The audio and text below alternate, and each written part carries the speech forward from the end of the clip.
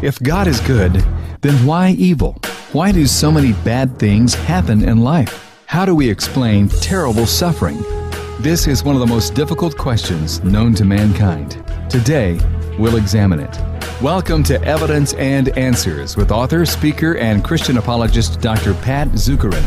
Today, Dr. Zukeran takes on the problem of evil. And it's crucial resources like these that we offer at evidenceandanswers.org. Pat's articles, books, interviews with leading scholars, and past programs available for download on everything from atheism to Zen Buddhism. All at evidenceandanswers.org.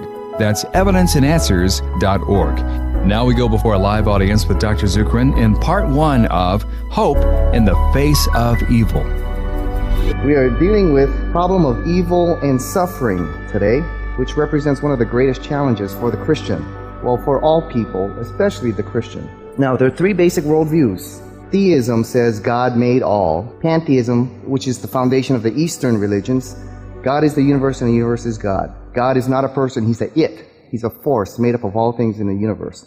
Pantheism says God is all. God is directly tied in and connected to the universe. And naturalism, or atheism, no God at all, form the foundations of all philosophies and religions that are out there. Now, of all 3 worldviews, it's only Christianity and the gospel that can offer a real and true message of hope in the midst of evil and suffering. Naturalism affirms evil, but denies the existence of God. And actually, they run into a problem, because to say there's something universally evil means there's a universal moral law, morally perfect standard from which we have departed.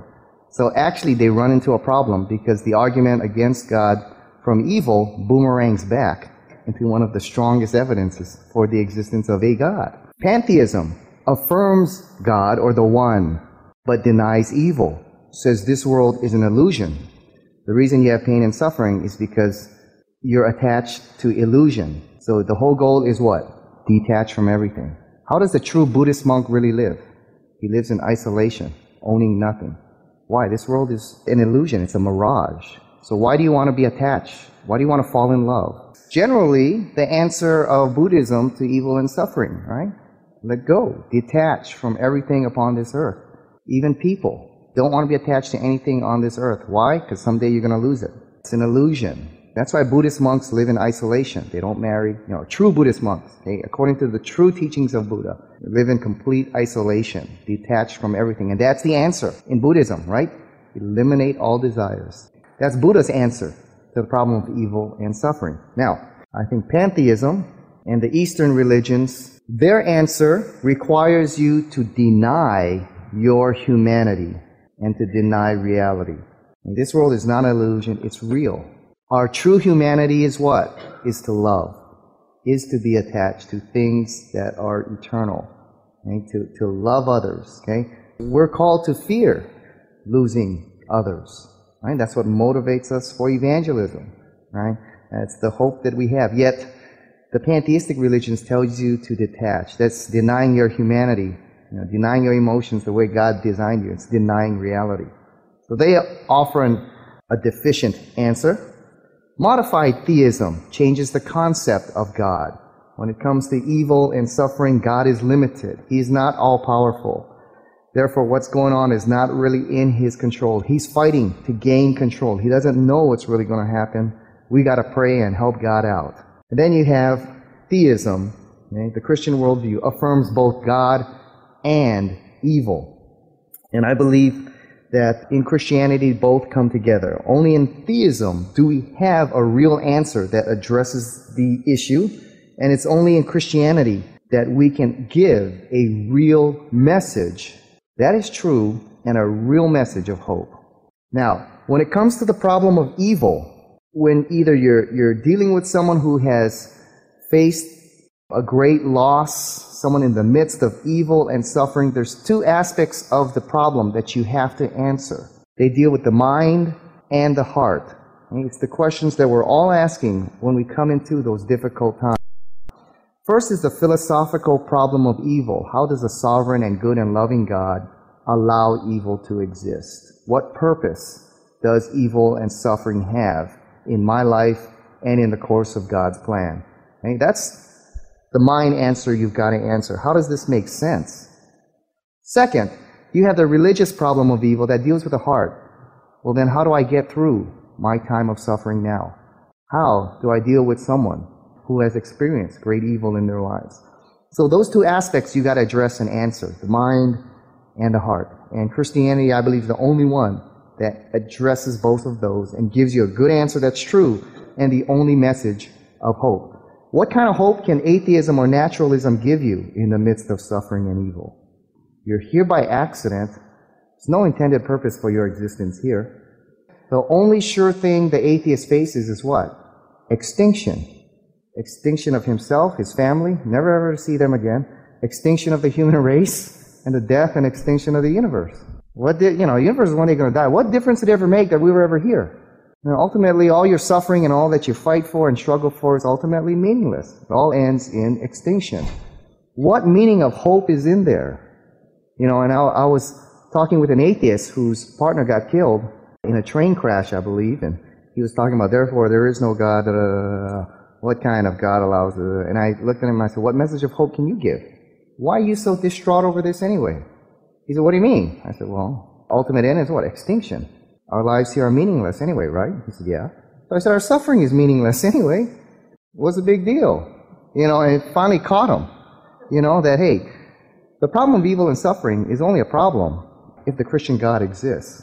Other than that, it shouldn't be a problem, but it is. And the fact that we suffer with this shows that we appeal to a higher moral law, a higher moral good from which we have departed. If atheism is true, none of this matters anyway. What hope is there for an atheist? Anyway, there isn't any. Only Christianity offers you a message that's true to reality, and gives you a message of hope. C.S. Lewis was an atheist for nearly half his life, became a Christian later. One of the things that brought him to Christ was the problem of evil. He said this, as an atheist, my argument against God was that the universe seemed so cruel and unjust. And how had I got this idea of just and unjust? A man does not call a line crooked unless he has some idea of a straight line. What was I comparing this universe to when I called it unjust? And eventually, that brought him to a belief in God and eventually in Jesus Christ. So the argument against God using evil boomerangs back into one of the strongest arguments for the existence of God. Now, when it comes to the philosophical problem, there are three questions we have got to answer. Okay? There's three that we have got to answer for ourselves and for those going through difficult times. Number one, what is the origin of evil? Did God create evil? Is God responsible for evil? Number two, why does God allow evil to exist? If God is sovereign, good, and powerful, why does he let evil and suffering continue? Why doesn't he put it to an end right now? And number three, what is the purpose of evil and suffering? It appears that a lot of the evil and suffering going on has no purpose. Those are the three questions you've got to answer to address the issues you're struggling with in the mind. So let's answer those three. And then in the next section, we're going to answer the hard issues. How do I get through this very difficult time? So the first, what is the origin of evil? Now here, from our good friend, the atheist David Hume, here's probably one of the strongest arguments against the existence of God ever devised by the human mind. All right, so let's see if we can answer it here. Here's his syllogism here. Premise number one, God is absolutely perfect. 2, God cannot create anything that is imperfect. 3, and a perfect creature cannot do evil. Therefore, evil cannot arise in such a world. But evil did arise in this world. Therefore, either God is not perfect, or God did not create a perfect creature.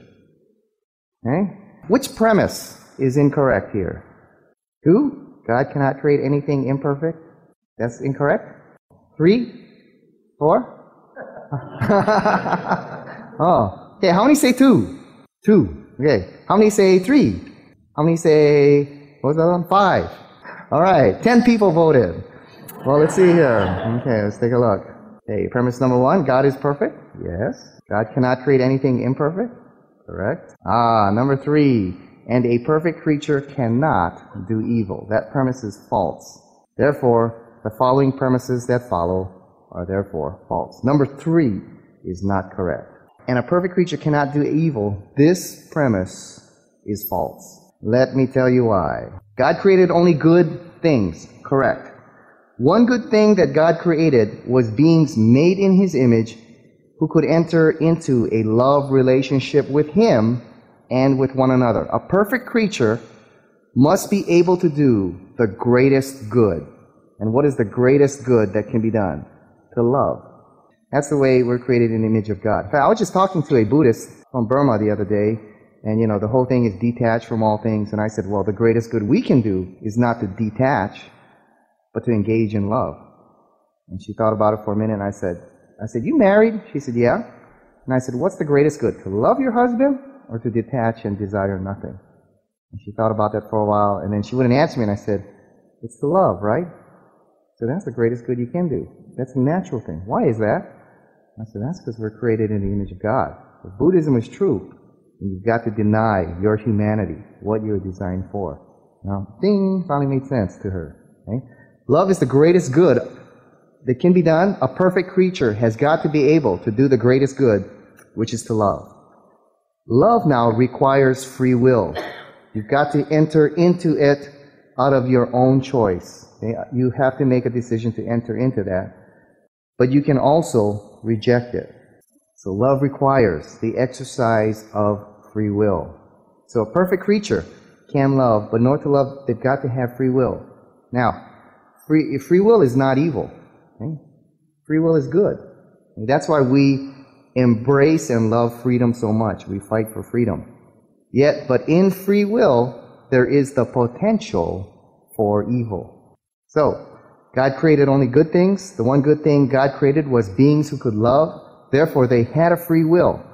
Free will makes evil possible, okay? Since it's the power to do otherwise. But to do otherwise than good would be evil. Okay? Hence, a perfect creature can do evil. God, by creating us in His image to love, gave us free will, which is good.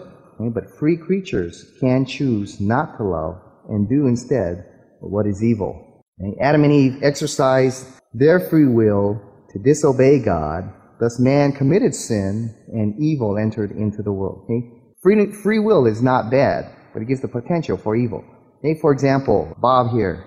I can give Bob my car keys and say, Bob, can you drive down to Long's over here, get us all a soda, and a pizza, and come back and, give it to all of us, okay? I give him my keys. I give him freedom. Okay, and a responsibility to use that freedom wisely and correctly. Now, he can do one of two things. He can obey, he can go to Long's and get a soda and pizza, or he can take my car and he can go racing on the freeway. All right? Now, is my giving him the freedom, giving him the keys evil? No, it's not evil, but it allows for the potential of evil according to his choice. All right? So the potential is there. So God made evil possible, man made it actual. All right, so that's the answer to the origin of evil. Okay? By the way, any questions? You guys just fire away. Well, second, why does God allow evil to persist?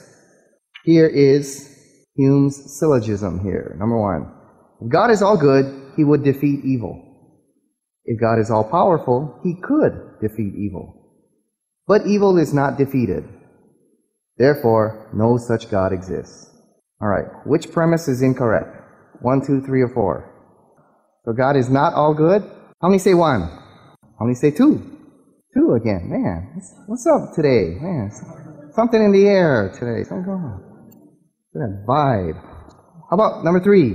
How many number 4? The answer, number 1, God is all good. He would defeat evil? Correct. God is all powerful. He could defeat evil? Correct. Number 3 is incorrect. It's stated with this implication, but evil is not defeated, implying evil will never be defeated. Meaning this is the way it's going to be.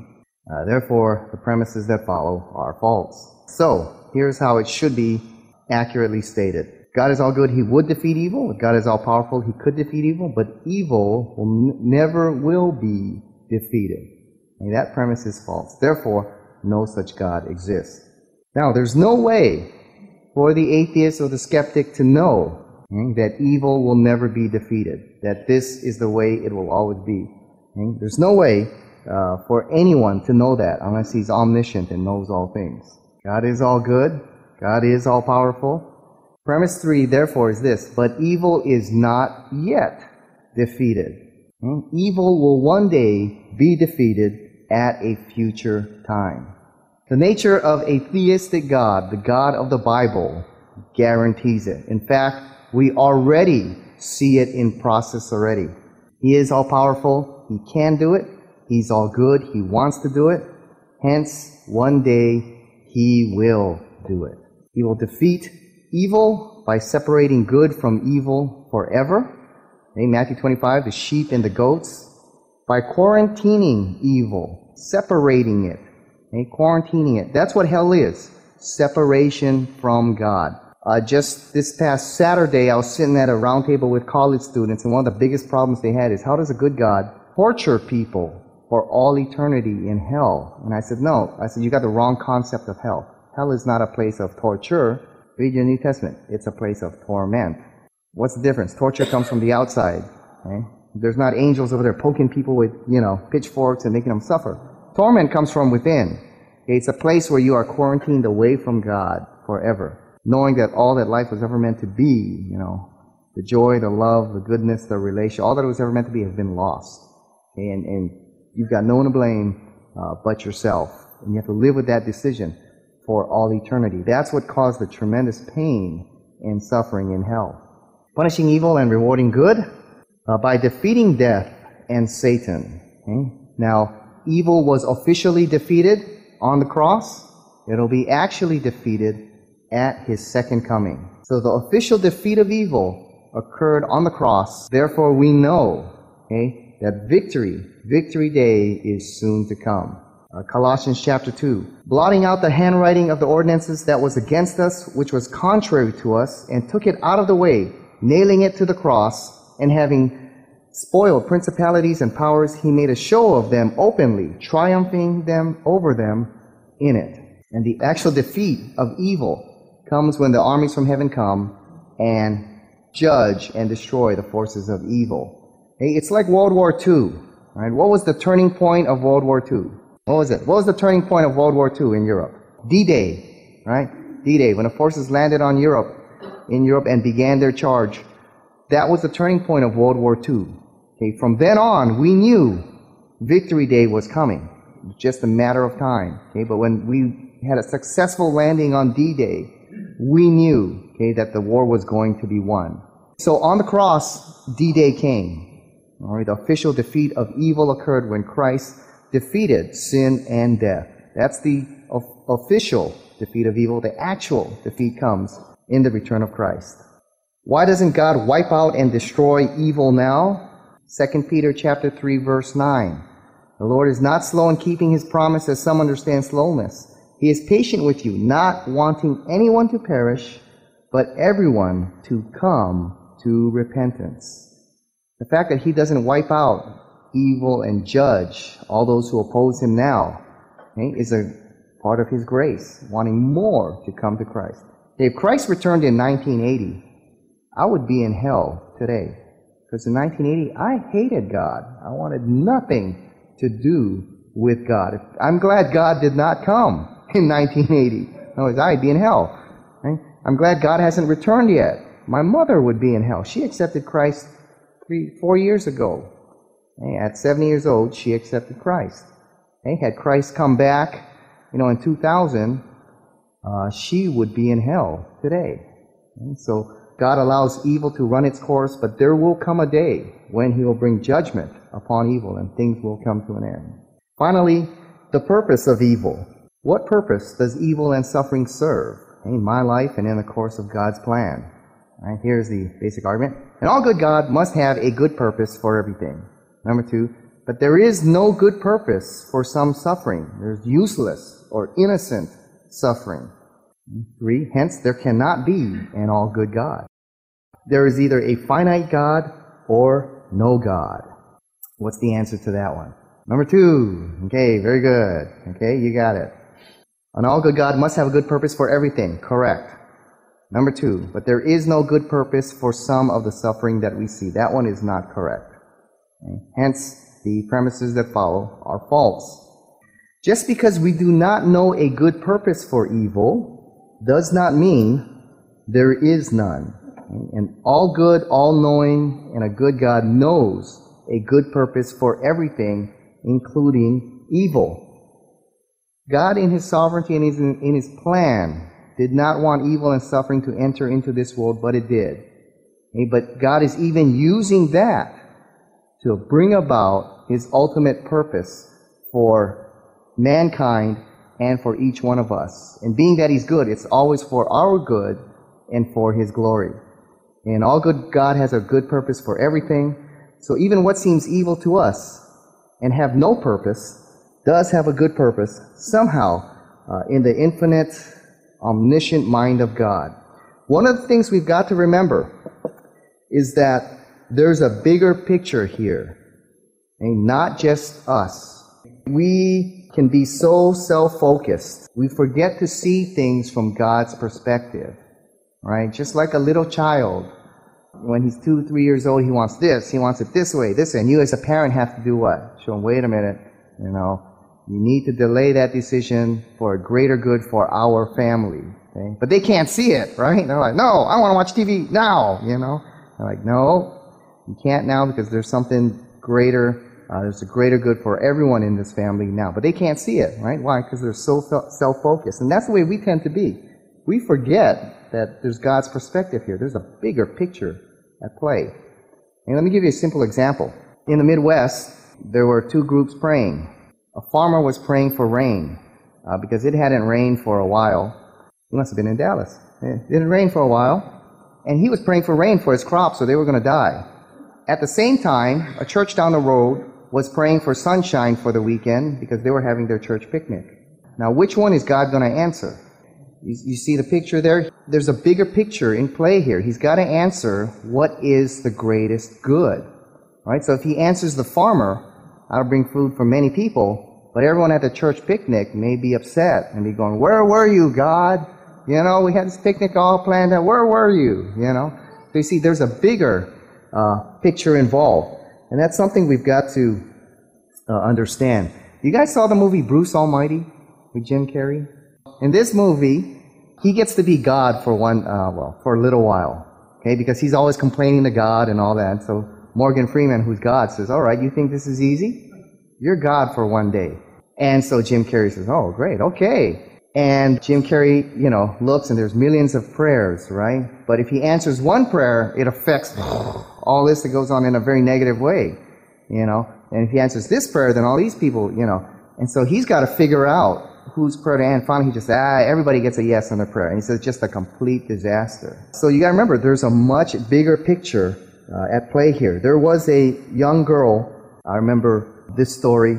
Her grandfather was sick in the hospital, and he was dying. She prayed hard that God would heal him and restore him so that he could live for several more years. But he died. And the girl rejected God from then on. Said, I prayed to God. He didn't answer my prayer. He doesn't exist. Either that or he's a cruel. I can't believe in that kind of God. Wouldn't heal my grandfather and let him live. Years went by, and she had children. And one day she got a knock on her door. And she opened the door, and there was a lady there with her teenage boy, stranger, Then she goes, yes, can I help you? And she said, is this so-and-so's house? And she said, well, no, not anymore. It's mine. That was my grandfather's. And this was my grandfather's house. And she said, is your grandfather's name? Da-da-da-da. And she said, yes, it is. And she said, when your grandfather died, my son was dying in the hospital. He needed a new heart. And now we were praying. Everyone's praying that there would be a donor that would arrive. And we waited several days and there was no donor. Finally, a donor appeared. There was a match. He was able to receive a new heart as a young child. And he's alive because of what your grandfather did. And we came here. He's 14 years old now. We came here to thank you for what your grandfather did and what your family did. And it finally hit her there. Wait a minute, there's a bigger picture here. What appeared to be evil and unjust at this time, somehow God used it for His purpose. And although it was very difficult for her, her grandfather died. It saved the life, of this young boy. I mean, somehow we've got to understand that all that goes on, somehow it's in part of God's big plan that is much bigger and more complicated than we can ever fathom. Thank you so much for joining us on Evidence and Answers with Pat Zukeran.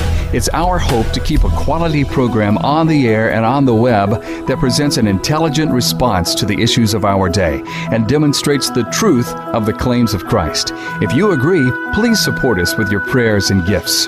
One of the ways you can do that is by purchasing our resources available at evidenceandanswers.org. You'll educate yourself and your family, and you'll help us keep expanding.